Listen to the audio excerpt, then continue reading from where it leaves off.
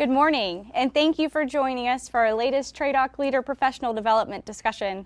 I'm Sarah Hauk, a Public Affairs Specialist in the TRADOC Communication Directorate, and I will be your moderator for today's event. Joining me in the studio today is Major General Lonnie Hibbard, Commanding General of the United States Army Center for Initial Military Training. Thanks for joining us again for today's discussion on holistic health and fitness, a topic you're actually one of the main drivers behind, sir. It's good to be back, Sarah, and I'm excited for today's discussion on holistic health and fitness. H2F became the Army's fitness program of record on October 1st of 20. It is a comprehensive system that encompasses all aspects of human performance, with physical and non-physical elements, sleep, nutritional, spiritual, and mental, to ensure unit and individual soldier readiness. It is a life cycle system that improves and sustains soldier readiness from pre-accession training through an Army career and then as a soldier for life. It represents a cultural shift in the way commanders train, develop, and care for our most important weapon system, our soldiers. H2F is designed to optimize soldier personal readiness, reduce injury rates, improve rehabilitation after injury, and increase the overall effectiveness of the total Army. H2F is an interdisciplinary approach to caring and training our soldiers. It focuses on all aspects of the individual, along with the physical training all soldiers are all too familiar with. In our discussion today, we are going to focus primarily on the importance of mental readiness and how it plays into building a ready and lethal warfighter. We've invited experts on this particular topic, as well as human performance as a whole, to join us today. Ms. Karen Costello and Mr. Andy Riise are with us virtually. Ms. Costello has more than 30 years of performance enhancement coaching, working with a wide range of athletes and coaches at the Olympic and NCAA Division I levels. She also has more than 7 years of experience working with the Army and Naval Warfare on the aspect of human performance and resiliency.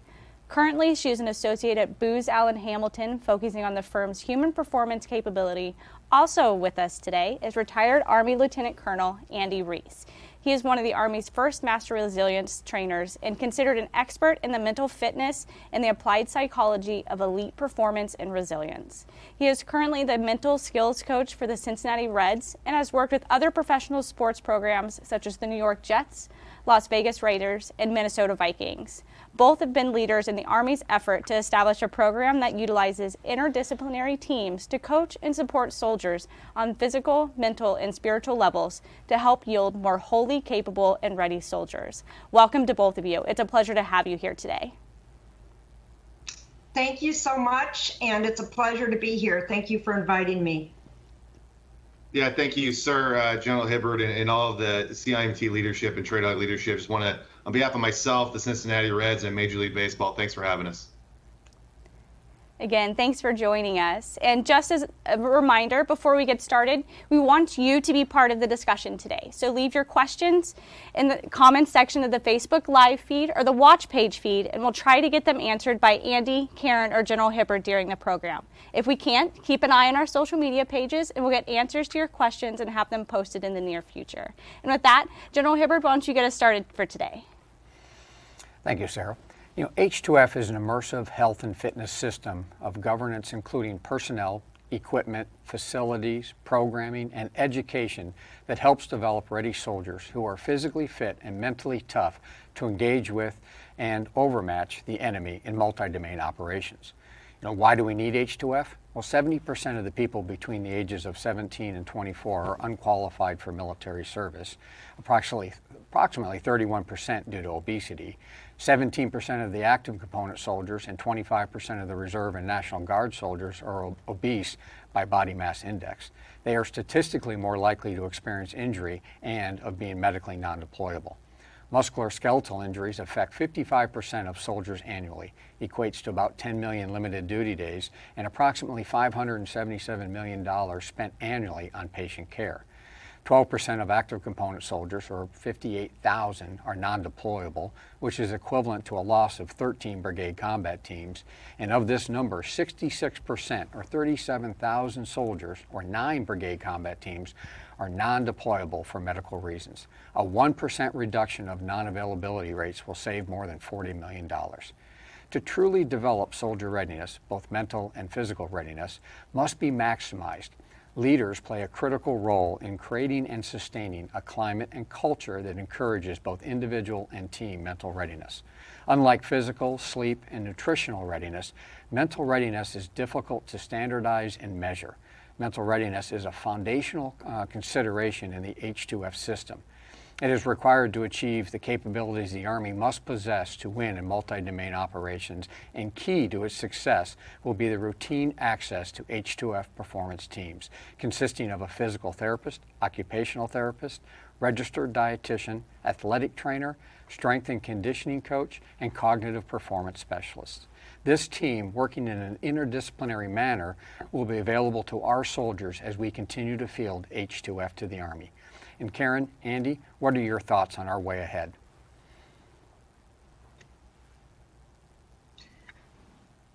I'm really excited about the program and the interdisciplinary approach that you're taking. It's something that's been near and dear to my heart for several years, and I know Andy and I have had multiple conversations about exactly this type of program and how important it is to the Army.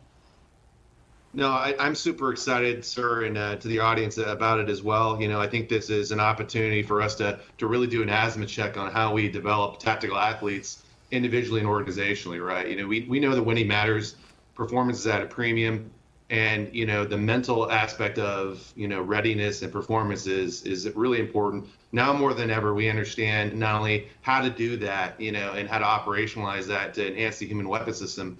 And I think it's also an opportunity to take and I know why I say it's an asthma check, because in order to understand where we're going, we got to know where we're at now, and we also got to look at what we've done. And we've done a lot of good work, and there's a lot of great folks who are out there who really established a strong foundation. When I came in the Army, especially when you came in the Army, General Hibbard, you know, we weren't talking about this, right? You know, behavioral health was in the shadows. The fact that we didn't even call it mental health shows you there's an indicator that, you know, there was a lot of stigma associated with that. We've made a lot of progress. We still have a lot of work to do, and this is an opportunity for us to get it right. Absolutely. Thank you, Karen and Andy, for that. And kind of building off of that, Andy, I wanted to ask this mental readiness. When did you really start seeing it in the Army? I know that you were a lieutenant colonel, so can you give us kind of a history or a background on mental readiness within the Army? I would love to, yeah. And just as a student of this and having experienced it personally and professionally, I think it's important for us to understand that this is not new, folks. Okay, this has been around for a bit. In fact, it goes back to the Greeks, okay? So if you want to look at the first person in the godfather of mental toughness, we're looking at the Stoics, right? We're looking at Marcus Aurelius. We're looking at 121 AD, a warrior scholar, you know, one of the people who was bringing mental toughness to warriors into Roman centurions, you know, a long time ago. Now, in the modern times, I think it's also a little known project called the Trojan Warrior Project in the 1980s came into being at Fort Devens, Massachusetts. The first integrated human performance pilot program called the Trojan Warrior Project was brought into being. Learned a lot of lessons. There's a great book called In Search of the Warrior Spirit by Richard Sturzi Heckler, where we learned a lot of lessons, and arguably that planted the seed for what we're doing today, and also for our combatives, Modern Army Combatives program as well too, that later came back into being. The third data point that I want to hit on the timeline in modern times is 1993, and that's when West Point Center for Enhanced Performance came online into being. It really started in 1989 by Colonel Louis Choka, who had his PhD in organizational and educational psychology from the University of Washington, hired a new captain at the time, recently retired General Robert Brooks Brown, who became the first instructor there at the Center for Enhanced Performance. And that's the first time we really see the best practices, the evidence-based practices of sport and performance psychology being brought into the military and then being trained to cadets, both academically, athletically, and militarily, in terms of deliberately developing the intangible attributes of leadership. And that's how it was designed. And it was designed to integrate into existing physical, technical, and tactical training at the academy, because like everyone else, time and energy is at a premium. So how do you weave that into there as well, too? And then the last data point that I'm going to hit on is in 2009, when the first Tiger team was formed by then General Casey, Chief of Staff of the Army, in response to the suicide epidemic that we were experiencing. More soldiers killed themselves at home station than in Iraq and Afghanistan combined. Congress was poking them in the chest saying, what are we going to do about this? So we combined the existing programs, the Army Center for Enhanced Performance at that time, which I was a part of as the operations officer. We had 6 sites at the time, We now have 30 sites across the Army with DoD contracted sport performance psychology practitioners helping deliver performance psychology, mental skills training into our forces across the board at the institutional and operational sides of the Army. So what Comprehensive Soldier Fitness did was they combined 3 major programs: the Army Center for Enhanced Performance, which was the extension of the CEP at West Point to be able to export those services. We had the Walter Reed Army Institute of Research, a project called Battle Mind at the time, which was being taught resilience skills by chaplains for redeploying soldiers. And the third one was the University of Pennsylvania's Resilience Project, led by Dr. Martin Seligman and Dr. Karen Rivich, which was then teaching resilience skills to 5th and 6th grade teachers across the globe. We combined those to develop the Comprehensive Soldier Fitness training, and specifically the mental and emotional skills training that you see out there in the force today.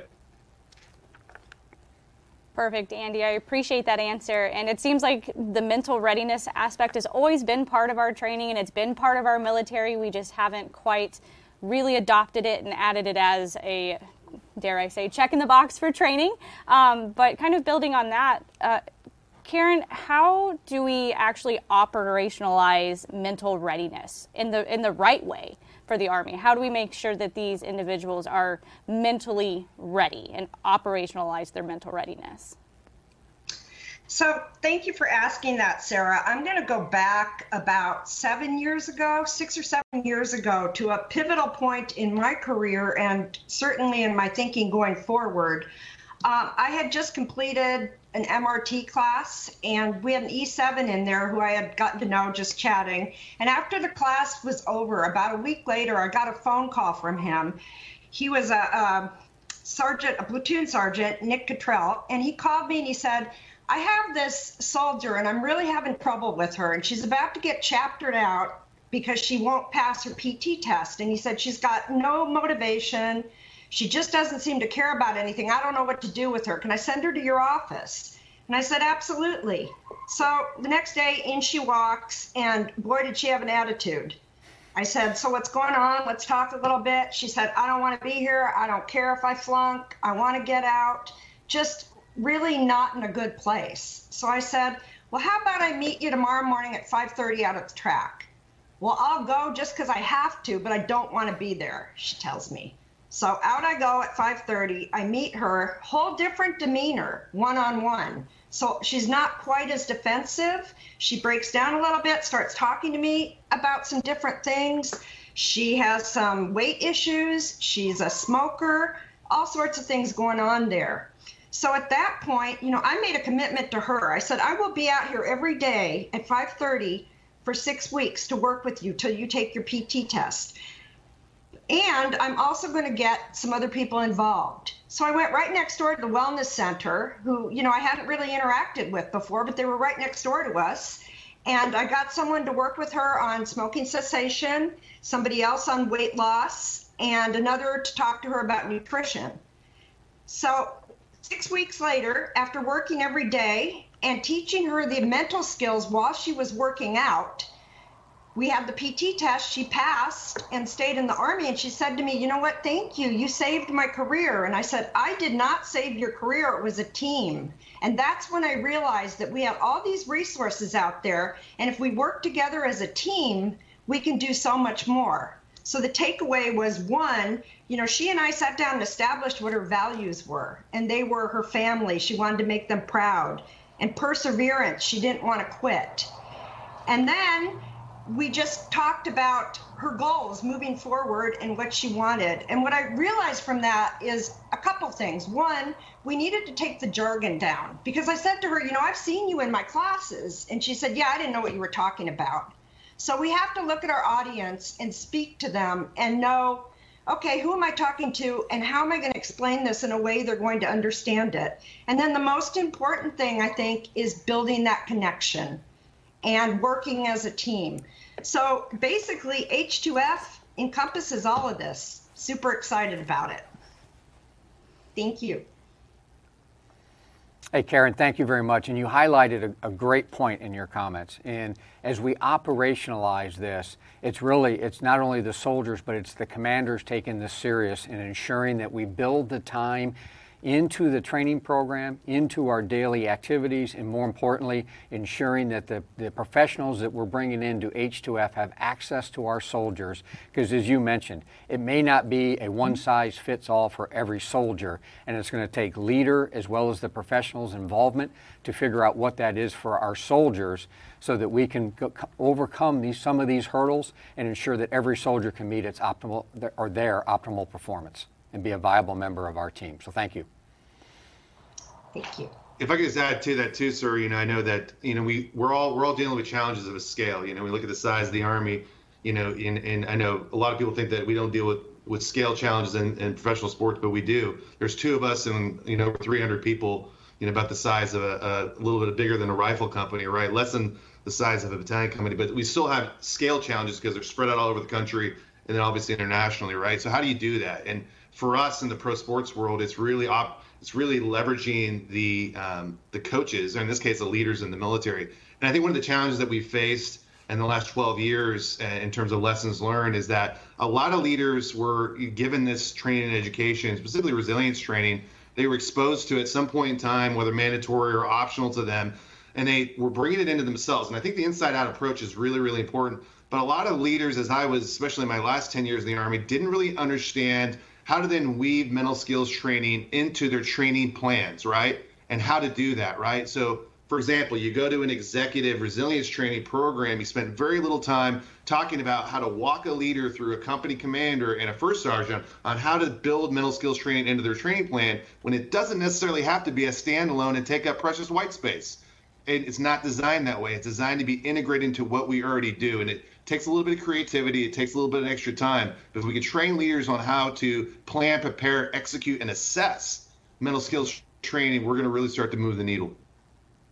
Yeah, Andy, I agree with you completely on that. And I think, as I mentioned in my opening comments, is the benefit of H2F is it's an interdisciplinary relationship between all of the professionals, our cognitive enhancement specialists, occupational therapists, but also how do they work as a team, because it's usually not just one problem. Both with what you mentioned and what Karen mentioned, it's how do we bring in both the spiritual, the physical, the mental, and all aspects, and even in this case, when she talked about smoking cessation, it's a complex problem, and it's not a cookie-cutter solution now for our soldiers as we bring our soldiers to the forefront of people first in our Army.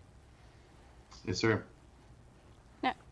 Kind of building on those, being able to blend the mental readiness training into a regular, already fairly rigorous training, physical training schedule for the Army side of things. How do you see that moving forward and building those mental training sessions into what we're already doing? You said it seems like it's kind of already blended into everyday things, but what do you see that as the future for the Army?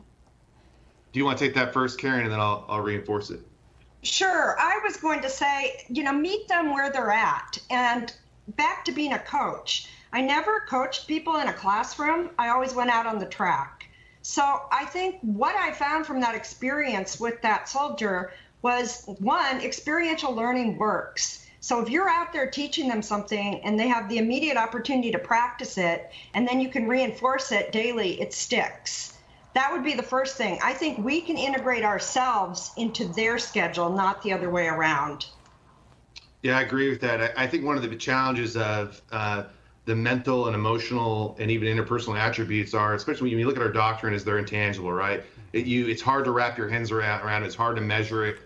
So you really have to make them experiential. You have to apply them to something you're already doing and moving them from the cognitive and emotional side to the behavioral side, right? Because the behavioral side of things is where the synthesis of all these components in human dimension happen, right? So what does that look like? And I want to use an example that Karen and I were part of at Fort Benning, Georgia. One of the pilot programs for H2F was the Tactical Athlete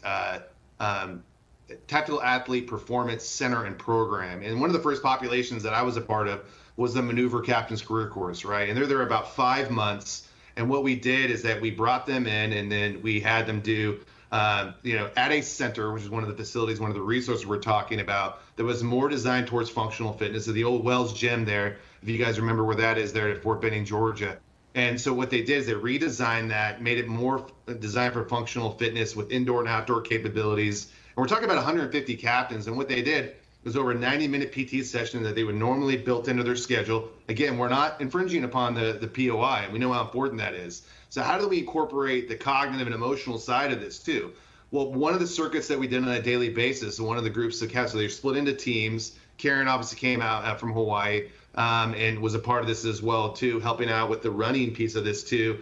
And we had some R2 Center cognitive enhancement specialists who were part of running a tactical circuit that incorporated cognitive things in terms of being able to have self-awareness, self-regulation, decision-making, where they're fully kitted up and they were doing a physical circuit, and we were weaving in things that were cognitively challenging, raising the stress level, getting your physiology up, and still having to perform at an optimal level during physical training. That was a great example. We got some tremendous feedback from it. But that is just one of the many examples of the great work, the applied and integrated work that's already being done by folks who are out there. And I think some of the challenges is that how do we propagate, how do we share these best practices across the force? So, if I'm at JVLM, or if I'm, at Fort Campbell, Kentucky, and, I'm a battalion commander who's got this incredible program, right? The battalion commander in another brigade may not have any idea about how to operationalize this in the same way you do. So how do we get those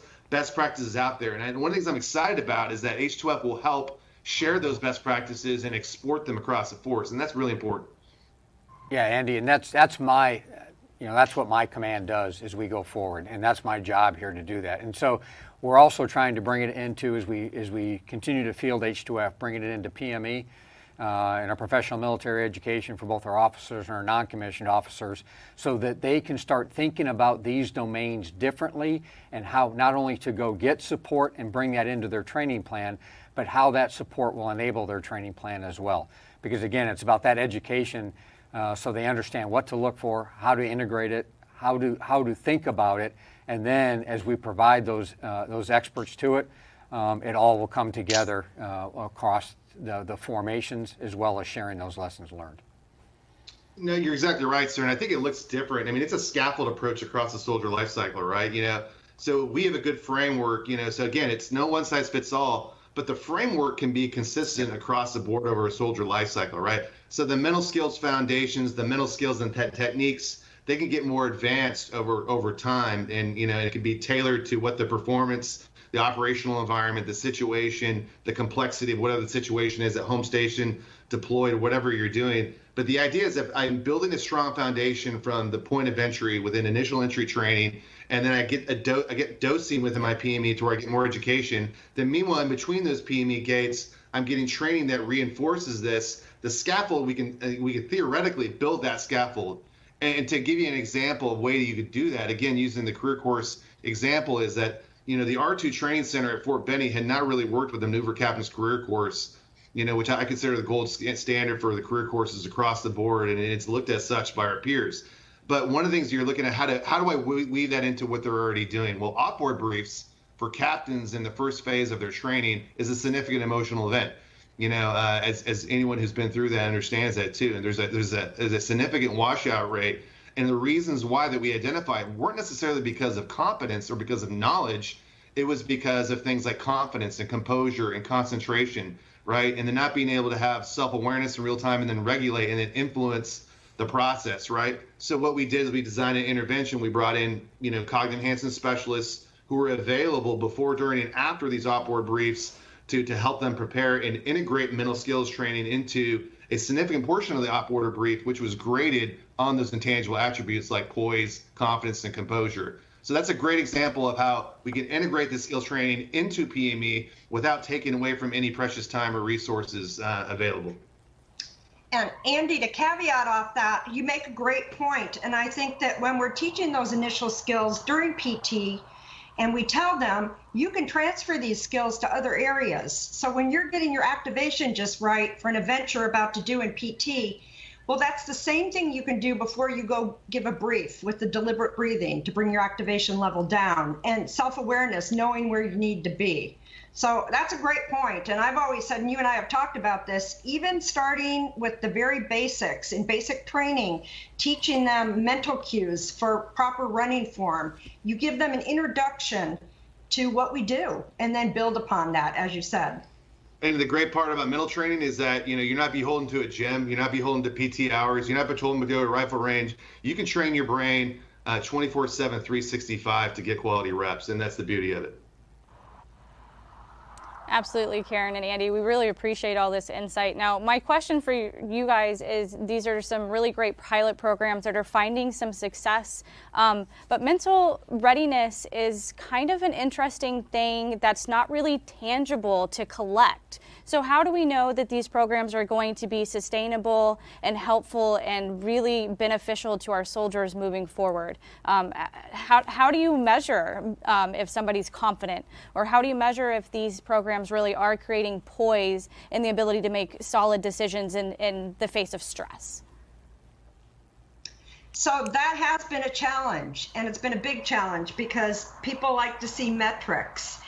And I think where we've come with that, and I was recently working last few years on a pilot project, Squad Overmatch, where we actually were doing analyticals with biofeedback wearables. What we were able to do with that was, if you look at the habit loop, which is cue, routine, and reward, the routine part of that is what we're measuring. So we were actually able to measure their performance, what they were doing out there. And we had different groups. We had a control group, we had the test group, and then another test group with limited exposure to cognitive skills training. So we could tell when they went out there and they were highly activated, you could see the soldiers who had the cognitive training and who knew how to do the deliberate breathing and bring their activation level down. It was reflected on the biofeedback wearables and transmitted back to us so we could see exactly what was happening. So that's one way, and technology is so amazing right now moving forward with what they're doing with these biofeedback wearables. So not only are we getting data, but it's a big buy-in for the soldier. If the soldier can actually see, and back to the girl I worked with out on the track using a handheld HRV device, she could see when she got her breathing down and when she was recovering and ready to go. And it's the millennial mindset. They love technology. So I think that's the way forward. We need to invest in biofeedback wearables and really have a strategy on how we're using them. Don't just buy them just because it's a shiny new toy. Yeah, and I would say too, just from the macro perspective as well, so again, we're talking about scale and scope, and how do you scale a 475,000 active duty Army, 1.1 million, in the reserve component, right? That's a daunting task, it's something we've taken a look like. And again, as someone who's building a mental skills program in a Major League Baseball team, much smaller, but still just as daunting, right? And so I think one of the things we have to really understand is, collecting data with metrics that matter in terms of, first of all, what are our KPIs and what are, measures of effectiveness, what are measures of performance, right? And being really dialed in as far as what that looks like. Because I know, having an ROI on this is really important, and we should be beholden to that and hold ourselves accountable in terms that we're investing all this time and money into these programs that we don't know whether or not they're working or not. I think one of the things that we fail to do is really get a good baseline understanding in terms of what are the intangible attributes we're trying to get after, like confidence, composure, concentration, poise, goal orientation, motivation. These are just some of them, right? But what are the behaviors that we want versus, and how are we looking at, inculcating and building on those behaviors that we want versus looking at the behaviors that we don't want. And I think that's where we failed, frankly, in the last 12 years, is that we really were focusing on the behaviors we don't want. And it'd be like the equivalent of taking a basic combat training soldier, could you imagine a drill sergeant going up to that soldier and saying, hey, make sure that you aim to not miss the target? But from a research standpoint, that's what we were doing. And that's not to take away from the great things like the Army Applications Laboratory, RARE, ARL that are doing out there as well too. It's just, what were we looking at, right? And then I think right now, getting just a baseline understanding of where we're at with these programs right now in terms of just a utilization standpoint. Thor 3 on the SOCOM side has this challenge as well too, as far as measuring data that really matters, that shows whether or not the return on the investment is. So my question is, are we asking SOCOM and USASOC and Thor 3 about what their challenges are in terms of measurement, and how is their measuring these populations compared to the populations that are not trained, assessed, and selected for their specific types of mission units in the general population and the conventional forces, right?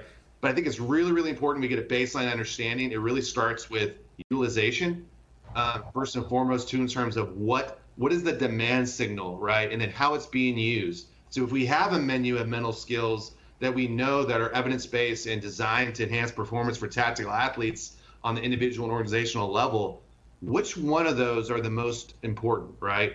For the different units, right? And then how are we dialing those in, and then how are we measuring it, right? And knowing that self-reported surveys are extremely limited, and this is hard stuff, guys.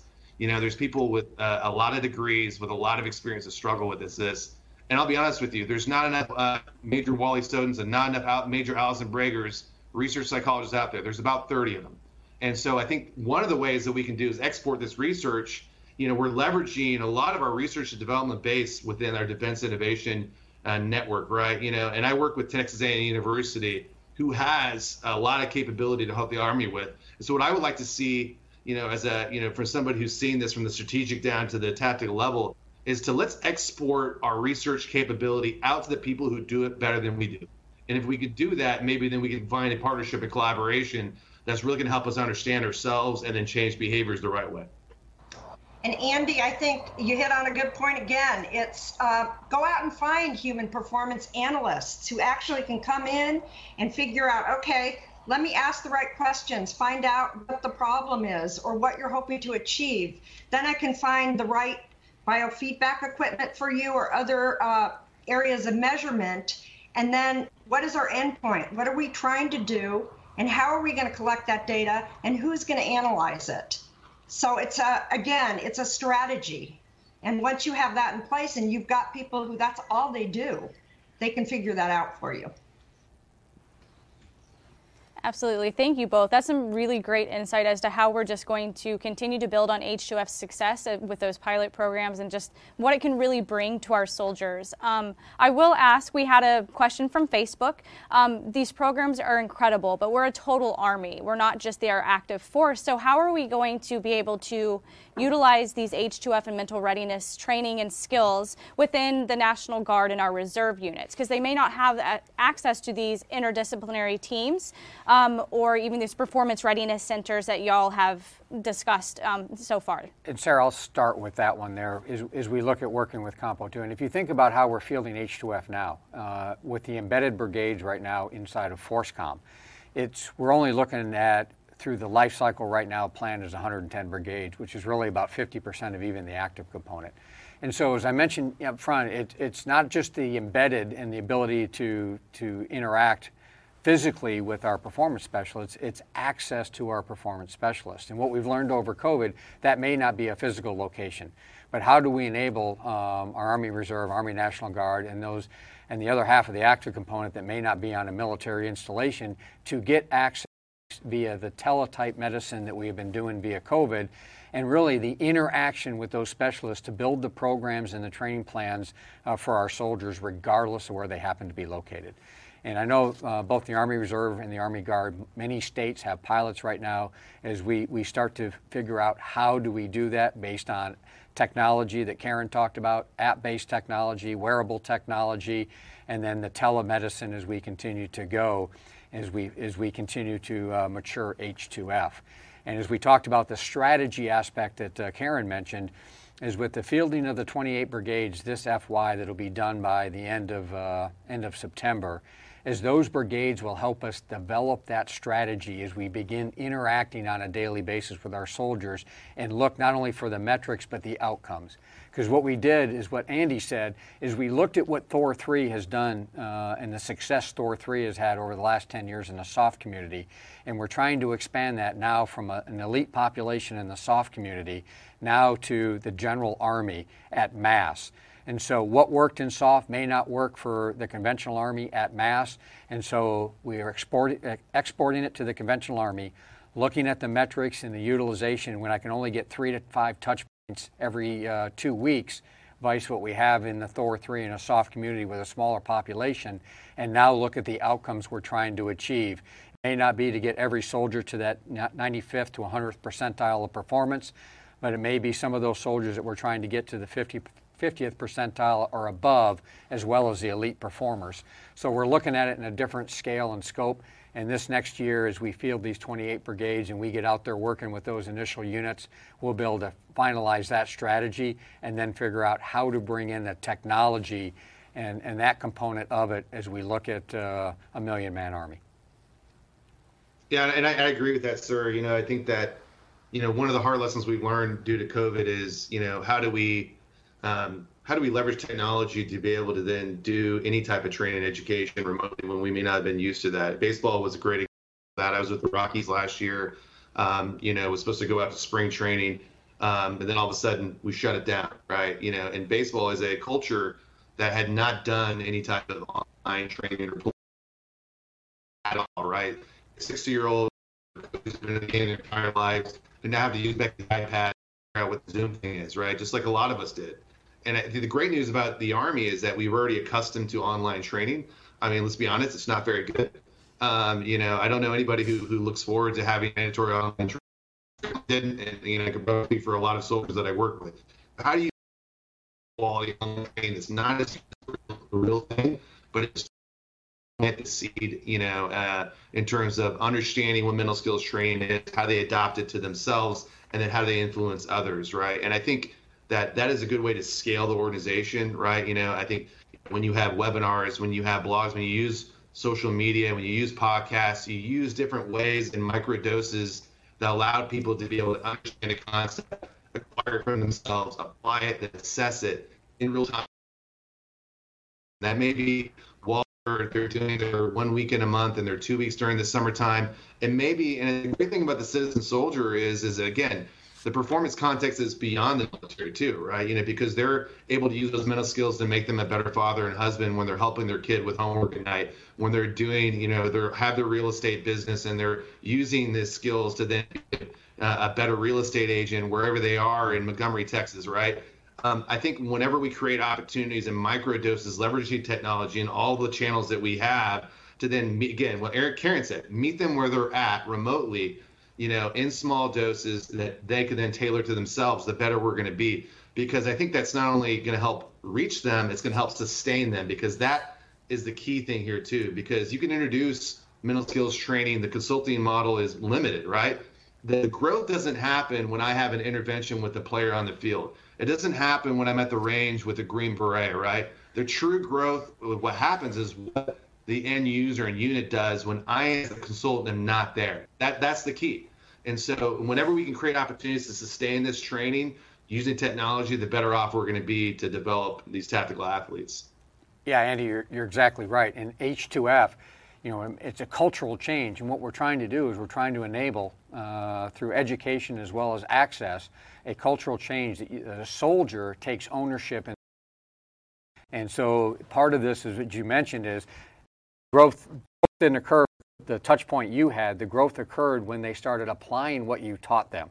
And so whether that's either on duty or off duty, and that's the intent of this cultural change, because I can tell a soldier, I'll use nutrition because it's easy, you should only take in 2,500 calories to meet your goals, but if they don't embrace it and take ownership in their own nutrition, they're never going to change what their goal is. And so that's what the cultural change in H2F is. It's about that education and taking ownership in your own health, not just having it being done to you or for you. And sir, psychologically, that autonomy is so important. So basically H2F is giving them the ability to make their own case study, their individual case study, and look at it and then be a part of implementing and making those changes. And that's going to go a long way. They're not being told this is exactly what you have to do. They're going to have a two-way conversation on these different aspects of their health. Yeah, and I think that shoving it down people's throats has proven to not be really effective either, right? And I'll never forget when I had 3 classes in a row of a certain course of NCOs basically told me point blank that they thought the resilience was a 4-letter word because they were tired of having to shove down their throats. And that didn't mean that they didn't value it, they didn't think it was important, but the way that it was packaged and delivered to them was really ineffective, right? And I've seen this with different populations, not only in the military, but in sports and also in business, is that when you create an opportunity to where it becomes their idea, the likelihood of psychological ownership happening is a lot higher than if you force it from the top down. So I think a top down and bottom up approach is key to the success of this program. Well, I also think that if you're teaching performance correctly, then resilience is a secondary or a second order effect to that. And when I'm coaching an athlete, I never say, okay, today we're going to talk about resilience. It's just if I'm teaching those performance skills, they're going to become resilient. These are all really great points about how we can put some responsibility back on our soldiers who are in kind of a more structured environment where they're used to being told how they're going to do things, told how they're going to train. And with the mental resiliency, there's kind of a stigma that Andy actually touched on in the very beginning about just why mental resiliency and readiness is so important. So how do our leaders and those having those initial conversations and interactions with our new soldiers at BCT encourage or help erase or diminish that stigma attached to mental readiness and really getting the soldier involved in their training and taking on some responsibility for it when they're so used to hearing what they're going to learn and hearing their skills that they need to bring on? Well, from my standpoint, since CIMT owns initial entry training, one of the things that we kind of did during COVID was we learned from professional sports as well as from colleges as well, is if you think about what we're doing with our soldiers and we're bringing them into a new culture, just like if you recruit any sport, so I'll use football as an analogy because that's what I played. You didn't show up day one at college and start playing the sport. You came into a training camp that taught you the culture of the unit or the organization you were joining, taught you the rules, taught you how to interact. You got to build the team with your new players. And so that's what we're doing now as we look at initial entry training, Sarah, to get after your point, is we're teaching them what it is to be part of the Army, to be part of this new culture, to meet your teammates, build trust with your non-commissioned officers, and remove the stigma of asking for help as they come into our team, because it is significantly different. And so we're trying to get after some of those behaviors through a more deliberate process of onboarding into the Army to remove those cultural barriers, to remove those stigmas, as well as provide them the access as well as the capability to get support if they do find challenges as they come into the Army. No, it's a great point, sir. You know, I mean, I had the honor of being a basic training commander during one of my when I was a young officer, you know, at Fort Sill, Oklahoma. And I think, you know, prior to that, I mean, I always like to ask the questions, where were you when you got your Army values card, right? You know, we had formation. And if you remember this, sir, you know, hey, you got your dog tag with the values on it, with leadership acronym, and you got your card on it with the warrior ethos on the back. And it said, memorize this, you know, and then, you know, next we're going to check on this, right? So you put it on your, you know, you complied, right?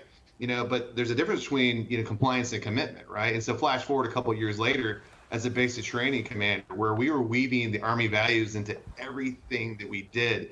Our drill sergeants are brilliant at this, right?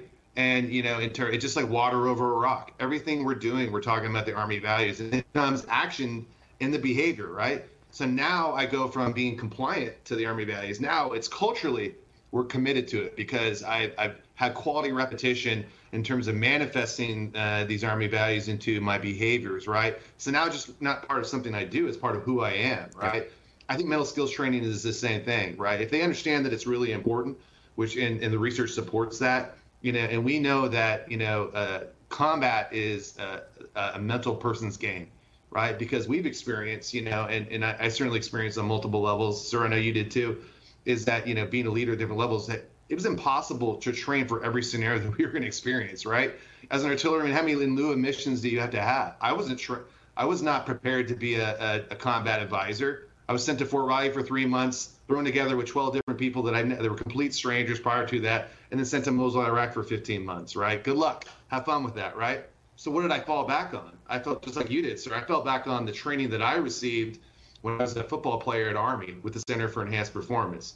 And I think that it highlights, because if I have if I have mental toughness, if I have the ability to be gritty and resilient, that allows me to be adaptable to the situation, makes me a better decision maker. It makes me have better situational awareness, right? And so, but then that didn't start, you know, there when I was in Mosul, Iraq as a combat advisor. That started at Mikey Stadium, right? And then continued throughout my Army career. And I think what's great now is that we have the opportunity to really start to load that rucksack up of the tools and the skills that can make people better, whatever their mission they're doing overseas. But I think let's talk about it. It's going to make them a better human being when they leave the Army, which I've been experiencing now. It's going to help you transition better. It's going to help you make you a better husband, father, and let's face it. I mean, there are skills that you learn in the Army that aren't transferable to the outside world for the rest of your life, right? But the mental skills that you're going to receive when you're in the Army, the values that you're going to be a part of, the leadership things that are intangible, those are the things that are going to carry with you the rest of your life to be a soldier for life. And Andy, going back to what you talked about the Army ethos and autonomy, one thing that I like to do is have the soldiers come up with their own ethos. So take your own values, make a little card of your values and carry that with you. And that's something too that they can pull out and look at. And I also think, like what you said, to transfer these skills into other areas, it takes repetition. And that's why it's so important, back to the connection and the fact that you're going to have these teams in brigades building relationships with the soldiers, and they're going to be out there all the time reinforcing this in different training activities they're doing rather than a one and done. And then it becomes rote. You've got to keep practicing it. So it's just like as a coach, if I was teaching someone how to triple jump and I came in and spent 2 hours with them and then they never saw me again, chances are they're not going to retain all that information. But if I'm out there every day with them, then it becomes rote. Absolutely, Karen and Andy. I mean, these are great points, and they all just speak to the Army's focus right now of really making some great cultural changes just to make us better people in order to make us more capable individuals to defend the nation, because that's why everyone decided to join the Army most of the time anyway. That idea kind of plays into the "this is my squad" aspect of the Army and things like that. So with these interdisciplinary teams, we may not have that interaction on a daily basis with individuals. So how would you encourage leaders of those soldiers to build those "this is my squad," those tight cultural connections that really build an individual to their full capacity? How do soldiers interact with that interdisciplinary team on a regular basis to be the best they can be? I think it's coaching. When I look back on my career, I think, the art and science of coaching is something that I think that we can help our leaders with too. And interestingly enough, as you know, sir, the Army is importing executive coaching into, I think our mid-level leaders, if I'm correct, right? So what is that? I'm asking really good questions, right? As part of that, I'm shutting up and I'm listening. I'm seeking to understand versus, hearing to respond. That's first and foremost too, because I think if you really take the time to listen to what your soldiers have, you ask open-ended questions and then you shut up and listen to your soldiers and you take the time to hear what they actually have to say. That's going to increase the likelihood that you're going to meet them where they're at. And I also think that we have this kind of drive-through mindset, like, hey, or that I have to be something very deliberate and intentional in order to be able to get the effects I want behavioral with our soldiers. When the reality is that our little micro interventions we have, and by intervention, I mean just a conversation, right? The conversations that we have, the 30-second conversation I have with a player, with a soldier, with a business leader, that may make the difference in the world for that person's day. If nothing else, that lets them know that they're validated, they are heard, that you understand them. Even if you're not providing them with anything, but empathy is incredibly important. So how do we get comfortable as leaders doing something by what we think is doing nothing? By being present, by engaging them fully, by asking them instead of just, hey, how are you doing? How many times do we ask throughout our day, how are you doing? But how many times do we actually mean it and take the time to allow them to tell you how they're doing, right? And I think that's what Tim's is trying to do, is to build those really unique connections. And it also creates psychological safety in a way that soldiers are willing to talk to you about not only what's working for them from a cognitive and emotional side, how that's affecting their behaviors on and off duty, but then it helps you really understand what their baseline is and what the obstacles are, right? Because really good coaches understand where their soldiers are at, and they understand how to remove those barriers mentally and emotionally, right? Because that's oftentimes what we do, you know, and it isn't this monumental, I'm going to sit you down for an hour and click a PowerPoint, and then all of a sudden you're more resilient. It's those little micro interventions on a daily basis that make the biggest difference when it comes to understanding our soldiers and then helping them be at their best when it matters the most. I think too, for the leaders, there's been a big shift lately in performance and what we've seen and how important recovery is. And I think that we need to start with recovery first. So I watched a webinar my company put on last week, and Rob Falk, who's the director of human performance at University of Southern California, said sleep is the new weapon of performance. And so if we start talking about recovery and how important that is, it's doing two things. It's showing the soldier that, one, I care about you. I'm invested in you. It's not all about what you can do. And we're also promoting a different culture that we need to start promoting because recovery is so important.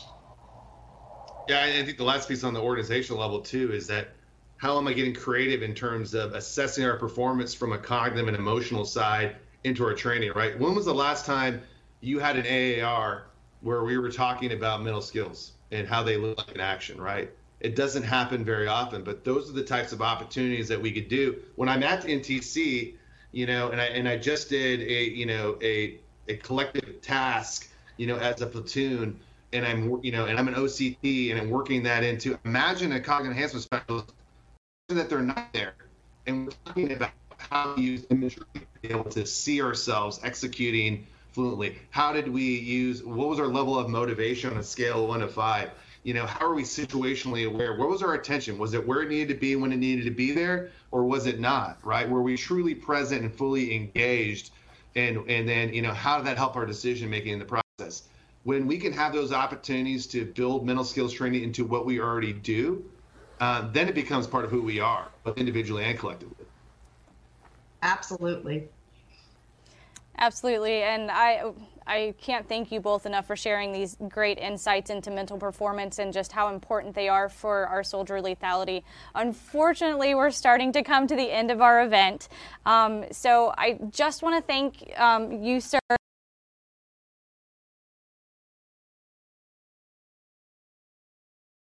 joining us today.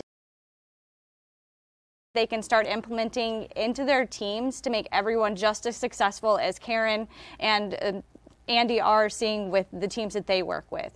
Karen, is there anything else you'd like to share with the audience before we wrap things up?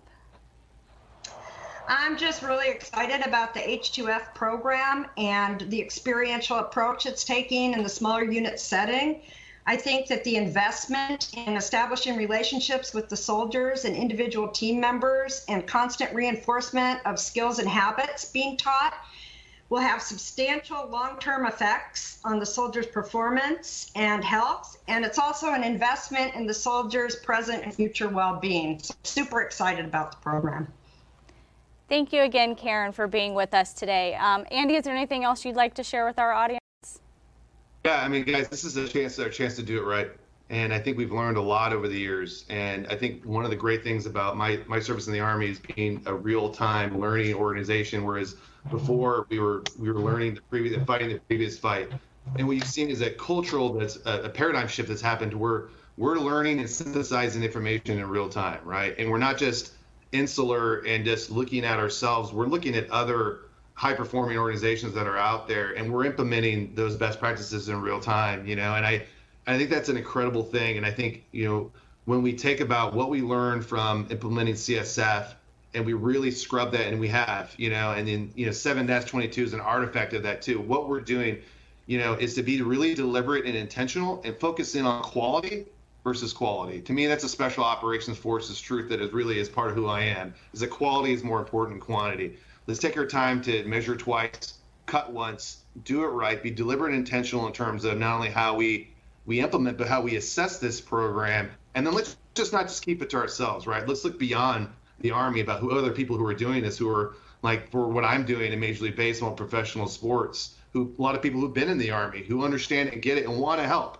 We are not, you know, a silo in and of ourselves. And what I would like is us to continue to be able to reach out leverage, our base that we have here as a country to help make our Army better. And if we get it right this time, I think our society is going to benefit, not just the Army. And so I'm thinking bigger than that too. And that's how important this is. I'm just excited to be a part of it. I'm a resource. I would love anybody who's watching this, please reach out to me. I am never too busy to do that. I'm still a servant leader. I'm still a soldier at heart. I would love to help you wherever you're at. If you're an individual soldier, if you're a spouse, if you're a business leader, if you're someone who's out there who wants to figure this out, reach out to me.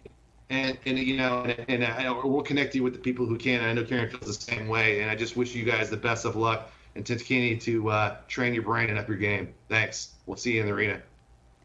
Thank you so much, Andy. I really appreciate that and your dedication to continuing to build some mentally tough and ready individuals, not just in our Army, but the community as a whole. General Hibbard, is there anything else you'd like to leave our audience with today? Yeah, I just want to capitalize on one thing that Andy and Karen both said there is most of the discussion you guys have had today have been about a cultural change, and we've talked about this being a cultural change for our Army.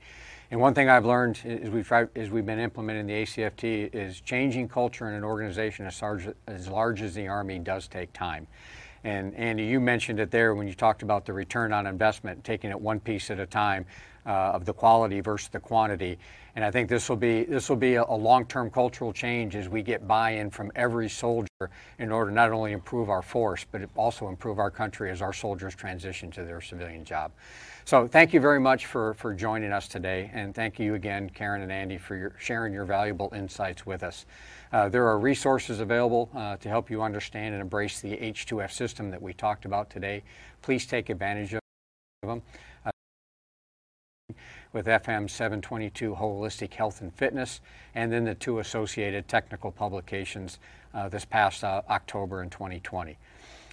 These new manuals serve as doctrine for H2F, and as H2F matures, as we continue to implement it across the Army, the doctrine will be published as we continue to update it based on our lessons learned. So again, thank you very much. Thank you, sir. This was a great discussion on H2F. H2F is an innovative program that will greatly benefit every individual who joins this Army. I want to thank everyone who tuned in today. And as we all know, the Army has been really focused on putting people only as successful as each individual who wears this uniform, and to provide them with the programs and resources like the ones discussed here today to find and harness their full capabilities is the best we can do for them. Please join us on June 17th at 11 a.m. for the next LPD titled Diversity, Inclusion, History, and Memory, America and its Army. And remember, victory starts here.